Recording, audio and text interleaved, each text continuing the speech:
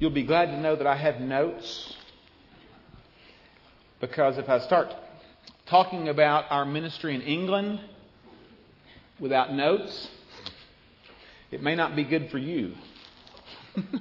We can talk about it for a long time. I love the picture that's up, and what we're going to try to do is just to present some pictures for those of you that haven't seen England firsthand. How many of you have actually been to England? Raise your hand. Wow, quite a few. Very good. So you know what we're talking about. It is a beautiful place.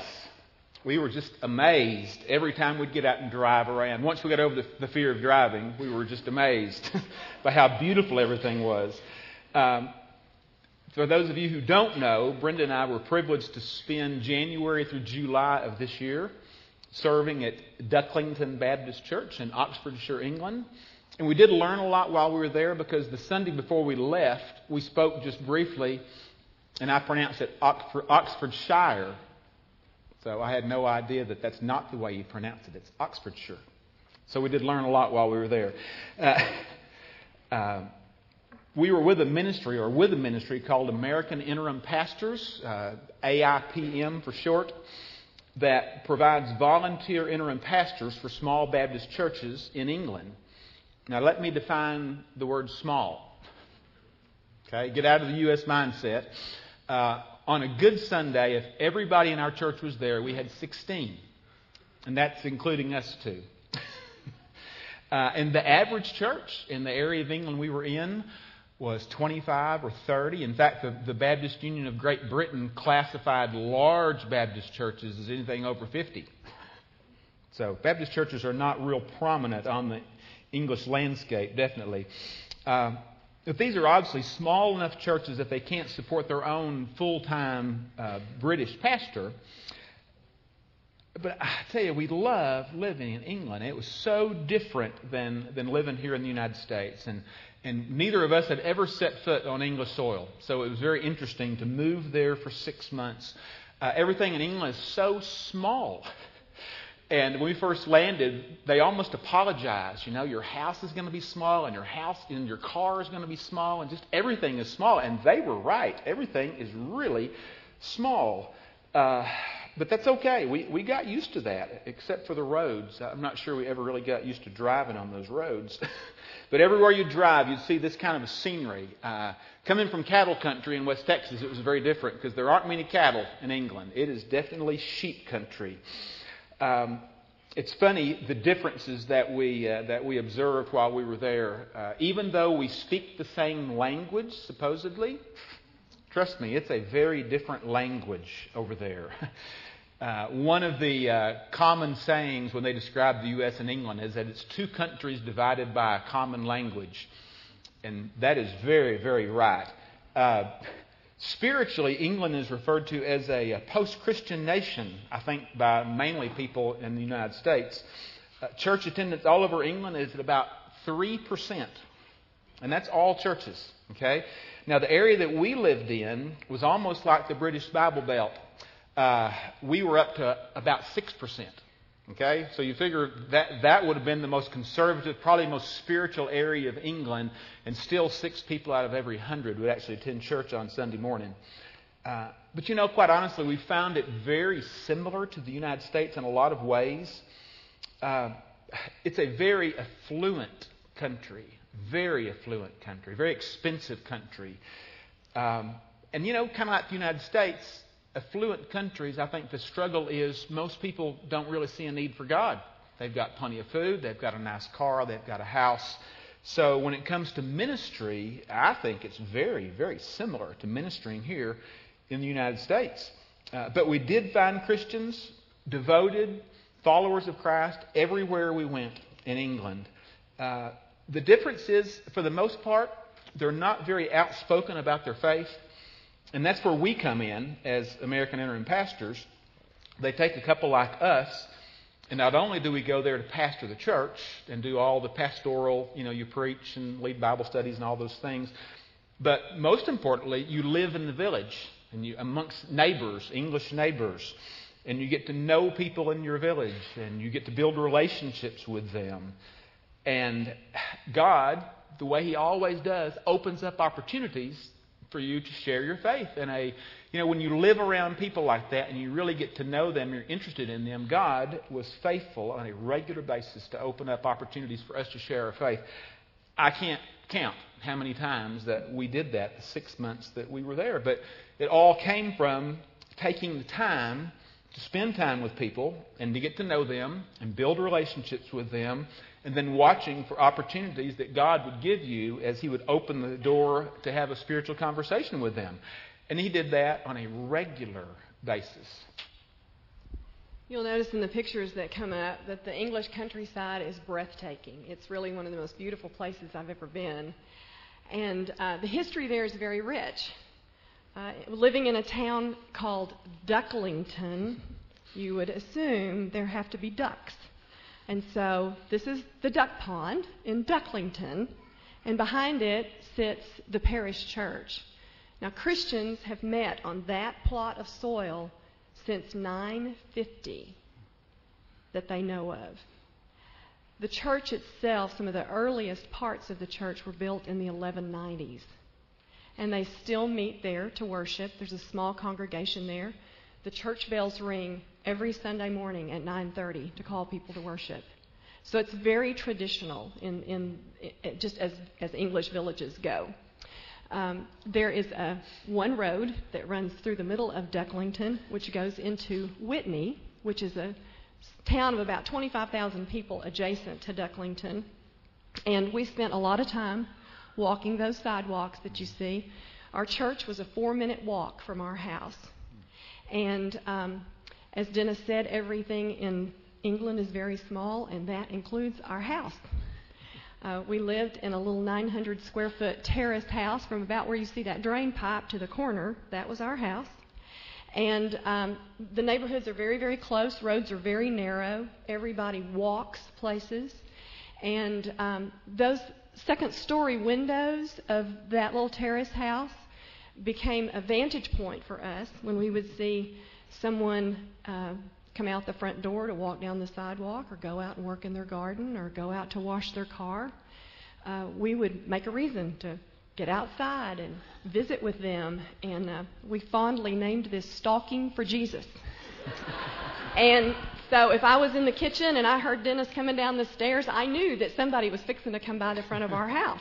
And he was going to be working in the garden, or he was going to be checking the mail, or he was going to be doing something to make a face-to-face contact with whoever that person was. Let me talk just a minute about the little church we were at. We loved the people at Ducklington Baptist Church, and we were amazed at how quickly and how deeply that God developed those relationships that we had with them. Besides Sunday morning worship services, we had Monday night Bible study. That's a picture of our church right there. We had Monday night Bible study at the church. We had Wednesday night prayer time in our home. That's the inside of the church. That was on the 4th of July, which they don't celebrate in England. And you can see there's British and American flags there, and the church did that. We didn't do that. The church did that. So we had a lot of fun with them. But you can see it's just a small little church.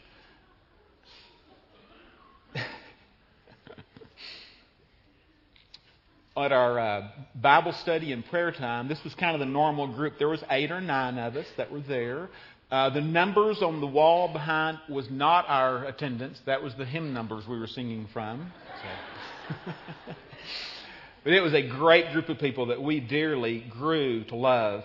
But you think about during the week at Bible study and prayer time, if you've got a maximum of 16 people in your church and you're having 9 come to prayer time or Bible study, I'll put that percentage up against anybody that I know. That's pretty good. And the ones who didn't make it were 90 years old.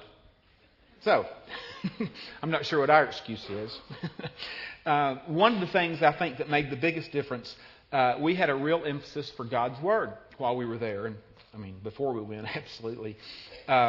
Think about this little church, though. They had been without a pastor for 18 months.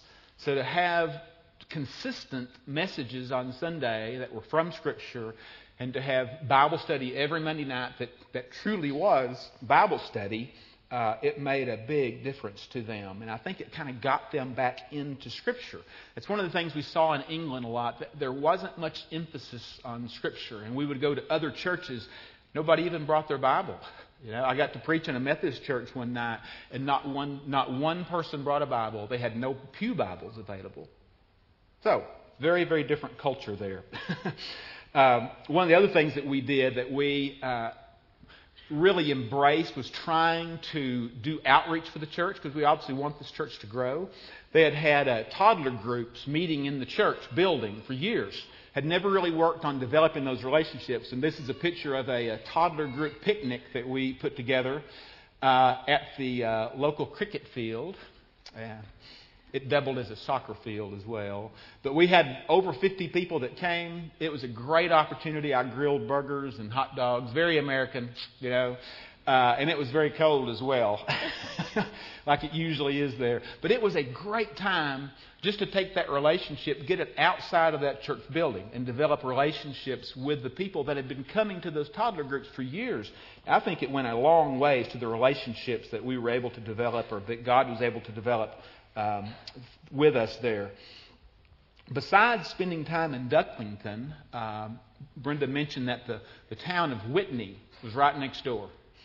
And we went there. That's where you get into the grocery store. This is a picture of High Street in Whitney. Beautiful market town, about 25,000 people. And it was a 15-minute walk from our front door to High Street. So that's why people walk over there, because everything is so close. But what we would love to do, we did this time and time again. We didn't have a TV set in our house, you know, and it made us realize how much time we waste. So we would have nothing to do, and we would walk into Whitney, and we would stop in at a shop and buy a baguette, which they call a sandwich over there, and we would sit down on a park bench there on High Street and just wait to see who would sit down beside us, and to see where that conversation would go, and how many times God would open up that opportunity to have a spiritual conversation with somebody, just because we weren't busy, we weren't in a hurry, and we took the time to go sit and develop a conversation with somebody. Listen to what they have to say. The people over there are so friendly. And it's interesting that when they, you know, we talk a lot. And we talk a lot. So we would sit down on the park bench and start talking. Well, the minute our mouth opens, they know we're obviously not from Oxfordshire. And they'd always ask, where are you from and what are you doing? And when I would say that I was interim pastoring the Baptist church, it was amazing how many times that those people would start talking about spiritual things. They would turn that conversation that way. And a lot of times it might be, so what do you see the difference in the spiritual climate between here and the United States? Or a lot of times, you know, you would get spiritual conversations. A lot of times it might be, well, I'm an atheist. You know, that's fine. Let's talk about that. You know? Or, well, I used to go, or my mother used to go to so-and-so church. But, you know, it didn't matter what their response was. I mean, the fact was that you were taking time to sit down and engage them in conversation. And if you would sit there and talk long enough, you would find out what they really believed, and you would have an opportunity to speak the truth to people. But, you know, done in a conversational way, because we obviously didn't know what was going to come out of their mouth, you know. And the first few times that somebody would just come out and say, I'm an atheist, I think we were kind of shocked. But when you start going, well, let's talk about that. So it's amazing how many times that God used those opportunities with people. We loved Whitney. This is a picture of a Good Friday walk of witness that all the churches in Whitney together supported. And we had a Friday morning service at High Street Methodist. We did a walk of witness where all the people left that church and walked right up High Street with a man carrying a cross. And we had a praise and worship service with some messages and music right there in the market of Whitney, in front of everybody, about 11 o'clock during the day. And it's, you know, so there are Christians there. Absolutely, there are Christians there, and they want to share their faith, but I don't think they know how. I think there's such a minority, and it's just a very, very different climate there. So while we were there to interim pastor the church, we really feel that one of our biggest jobs was really to just be ambassadors for Christ. I mean, outside the walls of Ducklington Baptist Church, most of our days were spent just out in the community. And, you know, like 2 Corinthians 5:20 says, that we are ambassadors for Christ. So that was our job, really. Whether it was our friends from church, our neighbors, the people that we would see on the street, that really was our ultimate job. We were ambassadors for Christ. These pictures, that's a great picture of St. Mary's Anglican Church in Whitney, the big Anglican church. Anglican churches are significant. I've got two pictures here. You see the church green. It's a very traditional English, decent-sized town of the church green and the big Anglican church with the steeple. This is a typical small village Anglican church. The reason that this is important, these structures, these church buildings, is what the towns and the villages and the cities were all built around. You think about it, these were mostly constructed in the 1100s and 1200s. That was the first thing in these little towns. So the towns would grow up around them. They were right in the middle of town. And so they, historically, are terribly important to England's culture and England's history now. In England, history is a big deal in England. They love their old buildings. They respect their old buildings. So, but unfortunately, for most of the British people, when they think of church, they think about that 12th century building down in the center of town. They've kind of separated God from church, and they have a great love for their buildings. That's a great picture inside of that little church that you saw earlier. That Bible's 200 years old.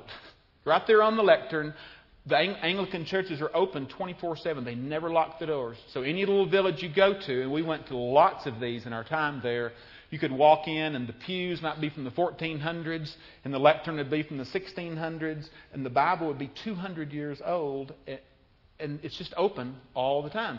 And you don't see vandalism, you don't see theft, and a lot of it is because they have a great respect for the institution of the church. Although those same people will never darken the door of church, or they will say that they're an agnostic, or they may even say that they're an atheist. But they love the church building. So they'll have fundraisers on a regular basis to support what they refer to as the fabric of the church. That's the building. And people can feel good about giving money to support the restoring of these old buildings, but at the same time, never give God a thought on a daily basis. So it's a very different culture there. And these are generalities, because there are some Anglican churches that are very evangelistic and very evangelical and biblical, but they are definitely in the minority. Typically what you hear now from the pulpits of these churches are messages on ecology and on recycling and how it's our responsibility to take care of the earth that God gave us. We made a good friend of another man who's with American Interim Pastors at a town about 75 miles north of us. And he actually heard a sermon from the local vicar. That's what they call the minister at the Anglican church. And the message was on the gospel of global warming. I'm not sure how those words go together. But anyway, I'm not sure I would have believed it if I hadn't heard it with my own two ears. But that is a great warning for us, I think, as Christians here, how imperative it is that we stay focused on God's Word and we stay focused on the true gospel of Jesus Christ. Because really what we noticed was not a lot of difference in England and America. They're just a little further down that road that our country is on. They've been at this a whole lot longer than we've been, but we're catching up to them pretty quick. Ducklington was only about 12 miles from Oxford, and you may recognize the name of Oxford and realize that it's the seat of education. And, through the centuries, it was the center of theological education. But in the last 150 years, they've really lost their fervor for the Lord, and they're more focused on academics and the environment and things like that. So Oxford is not producing as many theologians as it once did. But the encouraging thing that we saw is that even though Oxford and Cambridge have declined in their pursuit of theology and their love for the Lord, we found a lot of little churches in villages much like Ducklington that were very alive. And one of those villages was the village of Arlington, and we were fortunate enough to meet a newly installed pastor at Arlington Baptist Church, and his two little girls, in going to school, had met a couple of American children whose parents were stationed at Fairford Air Force Base, about 5 miles from Arlington in Vibery. And there was an Awana program on Fairford Air Force Base in their chapel. And back in July, they were planning on moving the Americans back to America, and that Awana program was going to cease to exist. And so Arlington Baptist Church decided that they wanted to have Awana at their church.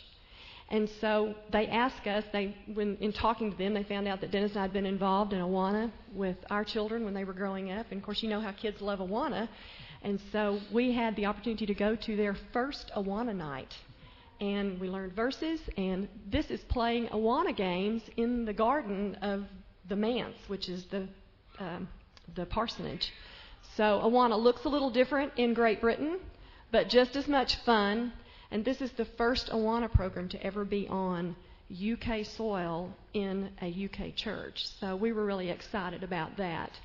And I think that was the thing that I took away from it, was that even though the spiritual climate looks very discouraging and dark in Great Britain, there are still churches and there are still pastors like the people in Ducklington, the people in Arlington and Vibery that are interested in spreading the gospel. And so all is not lost. God's remnant is always there. Yeah.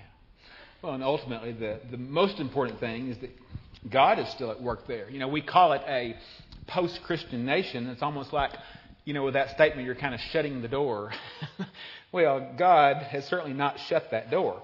He is definitely involved. We saw Him at work everywhere we went. We ran into very dynamic, godly people. So we're excited.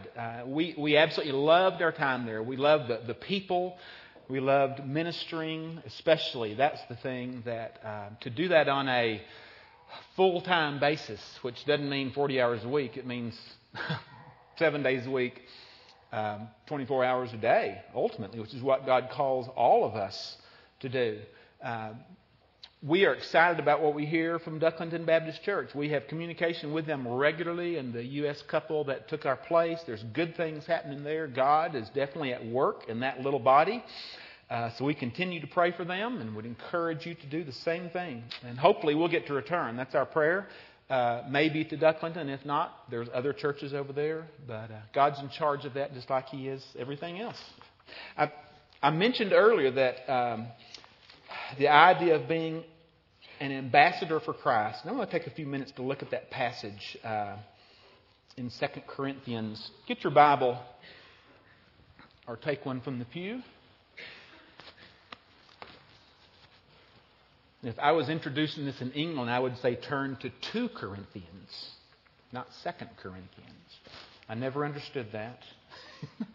But that's just what they call it. So turn to 2 Corinthians chapter 5.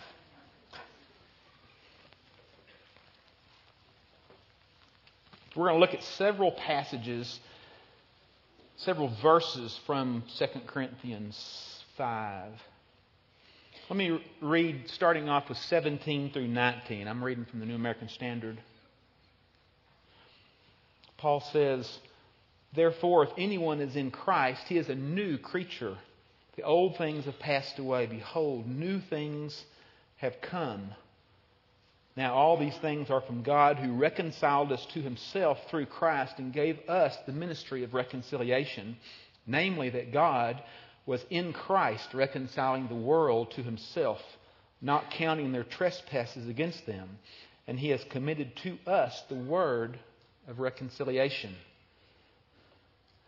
You know, and he says new there in 17, a new creature, a new creation. You know, we've got to remember, He didn't just clean us up. He didn't just make us better than we were before. That Scripture says that we are brand new creations. I love that. And then 18 is so clear when he says that all of these things are from God. You know, when he's talking about all these things, he's talking about that old to new, doing away with the old, and all these new creations. We are new creations, and that is absolutely God's work. So when you look at this passage, I really think Paul is making two main points through these verses that we're going to look at this morning. And the first one is right there in verse 18, where he says that God reconciled us to himself through Christ. Think about those words, that God reconciled us to himself through Christ. It's obvious who does the reconciling, isn't it? God is the one who does the reconciling. What does it mean to be reconciled? I want to think about that for just a minute. I think we use that word in a couple of different ways. A lot of times we refer to it with relationships, whether it be friendships that are broken or marriages that are broken. We talk about reconciliation, and we usually talk about both parties coming back together. If you'll notice the way it's used here, it says that God reconciled us to himself. It's not two parties coming together. Okay? Because there weren't problems on both sides of that relationship. There's only problems on one side of that relationship. So God brought us into reconciliation with him. It's what sin did in our life. It broke that relationship. It separated us from him. So God, through Christ, did the reconciling. He brought us back to himself. When I think of reconciliation, and this dates me, I can't apologize for it because I'm 55 years old. But when I think of reconciling, I think of what I used to do with my bank statement. Do you remember those days, if you're old enough to remember when you really lived or died by that monthly bank statement? Because everything you bought, you wrote a check for, and you couldn't go online and check your daily balance, and you didn't use debit cards, and you didn't use auto pay. Well, my problem, I never was in balance when I would get my statement. And I was supposed to reconcile my bank statement. Well, I was always out of balance. And I remember initially thinking, well, maybe they made a mistake. You ever think that same thing? Well, that never was the case with me. Either I'd forgotten to stub a check, or I'd misadded something, or I'd written it down wrong. It was always my mistake. So when I think of reconciling, I tend to think of being brought back into balance, to have a good relationship with. And that's exactly what this word means here. So the first point is that God reconciled us to himself through Christ. And the second point is also from that verse, at the end of verse 18, where he says, and he gave us the ministry of reconciliation. Isn't that interesting that God is the one who does the reconciling, but he gives us the ministry of reconciliation? What in the world does that mean if he's the one who does the reconciling? Well, he's going to describe that a little bit more in the next couple of verses that we will look at. In fact, let's look at verse 19. He kind of explains reconciliation again, where in 19, where he says that God was in Christ reconciling the world to himself, not counting their trespasses against them. Okay, that's talking about reconciliation. But then he says, and he has committed to us the word of reconciliation. I don't know about you, but anytime I see that word, I think of communication. That's how we communicate. We communicate with words. And that's what he has given us, the word of reconciliation. He's given us that responsibility to communicate to the people around us the fact that God reconciled the world to himself through Christ. We're the messengers. He does the reconciling. He gave us the message of reconciliation. So think again about those 2 points. God reconciled us to himself through Christ, and he gave us the ministry of reconciliation. Now, I think it's important to notice that he didn't do that for just some people. He didn't reconcile the world and then say, okay, now I'm giving the pastors the message of reconciliation, or I'm giving the elders or the deacons, or, it's everybody. It's inclusive of everybody that he has reconciled, who has accepted Christ as their Savior. He has given us all the word of reconciliation. He says a very similar thing when you look at verse 20. Look on at verse 20. We're going to use that ambassador word that I had talked about earlier. But verse 20 says, therefore we are ambassadors for Christ, as though God were making an appeal through us. We beg you on behalf of Christ, be reconciled to God. See, when he says, as though God were making an appeal. When I think of somebody making an appeal, what are they using? They're using words. When he says, given the word of reconciliation, he's basically saying the same thing again. God is making his appeal of reconciliation through us, but he's the one who does the reconciling. Let's think about the word ambassador.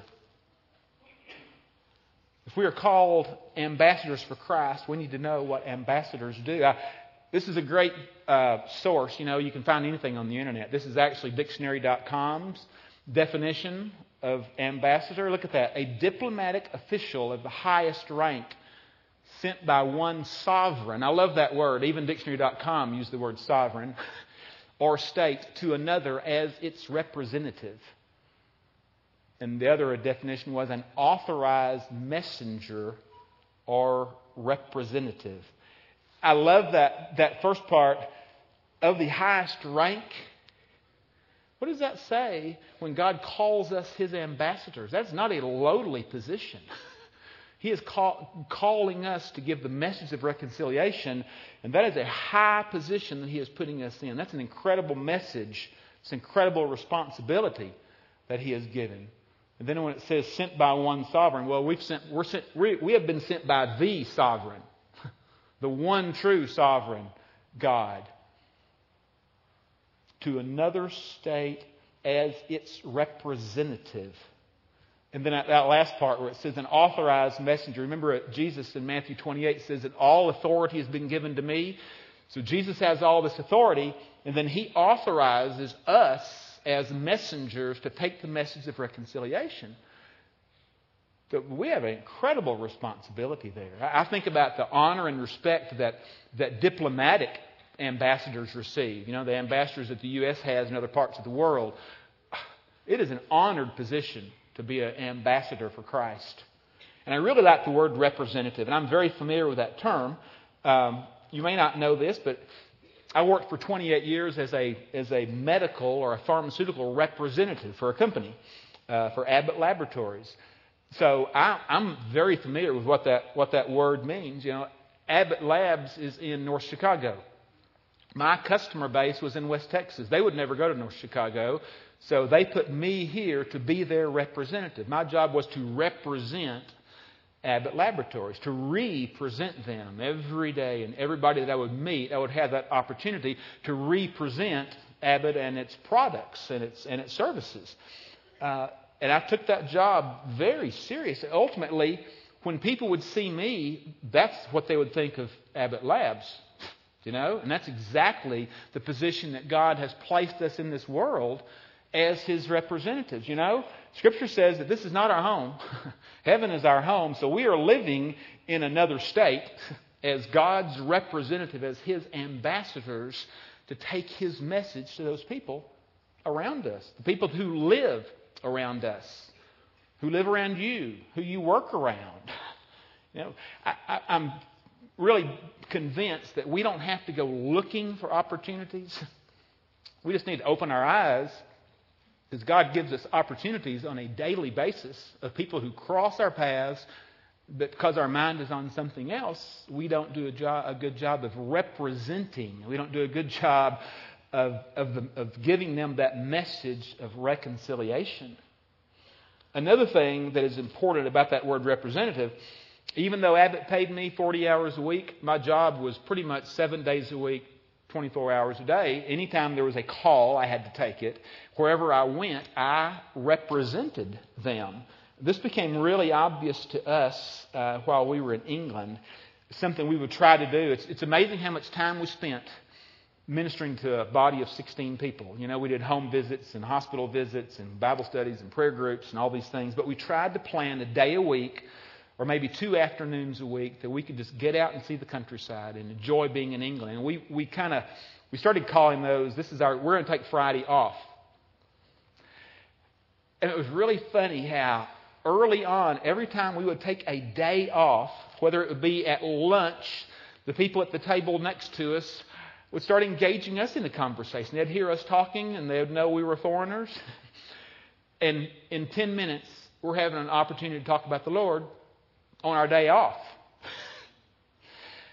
we took one little trip to Wales. It was just about 2 hours west of us, and we went to the beach just to kind of enjoy the beach and walk along the beach. And within an hour and a half, God brought two people across our path. One was a young man in a wheelchair. He was proudly proclaimed he was an atheist. We had a great chance to visit with him for a while. And then a few minutes later, an elderly woman in a wheelchair who had just lost her husband a while back. And I bet we spent an hour with her. But my point is, as ambassadors for Christ, you don't have days off. You really don't. It's not a 40-hour-a-week job. You're around people all the time. So that position that He has called us to is a full-time position. I want to read this last verse, verse 21. Look at the magnitude of this verse. He says, He made Him who knew no sin to be sin on our behalf, so we might become the righteousness of God in Him. Think about what that means.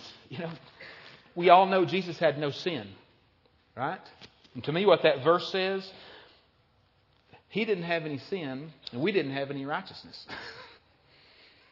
So there had to be this great exchange. Just as Jesus had zero experience with sin, mankind had zero experience with righteousness. So He took Christ and He put our sins on Him, and He took His righteousness and He put His righteousness on us. What an amazing thing to have. You probably noticed we're going to have communion. We're going to celebrate communion together here in just a minute. But I think what a great thought to go into communion with. Think about that verse again. In fact, say that verse with me. He made Him who knew no sin to be sin on our behalf, so that we might become the righteousness of God in Him. What an amazing verse. That's just isn't that the gospel in a nutshell right there? Think about how we respond to a text like this. You see Paul's passion in verse 20, where he says, "We beg you on behalf of Christ, be reconciled to God." Look at that phrase, "be reconciled." That's a command. That's not a suggestion. That's an imperative. That's a command. But it's passive. Be reconciled. God's already said He's the one who does the reconciling. He has provided reconciliation through Christ. We have to accept that. We have to yield to Him and allow Him to be our Savior and our Lord. So when I think about responding to these verses we've looked at this morning, if you've never been reconciled, the reconciliation has been done. It's just got to be accepted and appropriated. It is done. That can be done this morning. Just like Paul's appeal to the people, I beg you, be reconciled to God. And for those of us who have been reconciled, what a great thing to do at the communion table, but to give Him thanks and praise for reconciling us, for making us right with Him. It ought to just be a time of praise and worship and thanksgiving. Let's say that verse one more time, then I'm going to pray for us.